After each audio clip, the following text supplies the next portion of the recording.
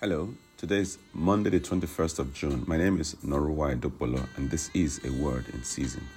Romans chapter 5 and verse 1. Therefore, we have been justified, that is, acquitted of sin, declared blameless before God by faith. Let us grasp the fact that we have peace with God and the joy of reconciliation with Him through our Lord Jesus Christ, the Messiah, the Anointed. That's the Amplified Version. So through Jesus, we are justified by faith. Many are confused on this one.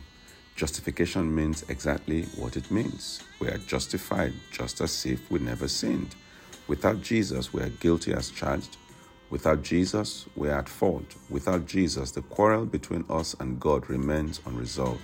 But in Jesus, all these are gone. We become righteous as though we never sinned. Imagine that you were in the dock for sentencing, and the judge rightfully declares you guilty as charged. But instead of you to be taken away, the judge steps forward and takes your place, and you walk out as free as a bird. That is what Jesus has done for us. Shall we pray? Once again, I want you to thank Jesus and promise Him that you will live for His glory to show your appreciation for what He has done for you.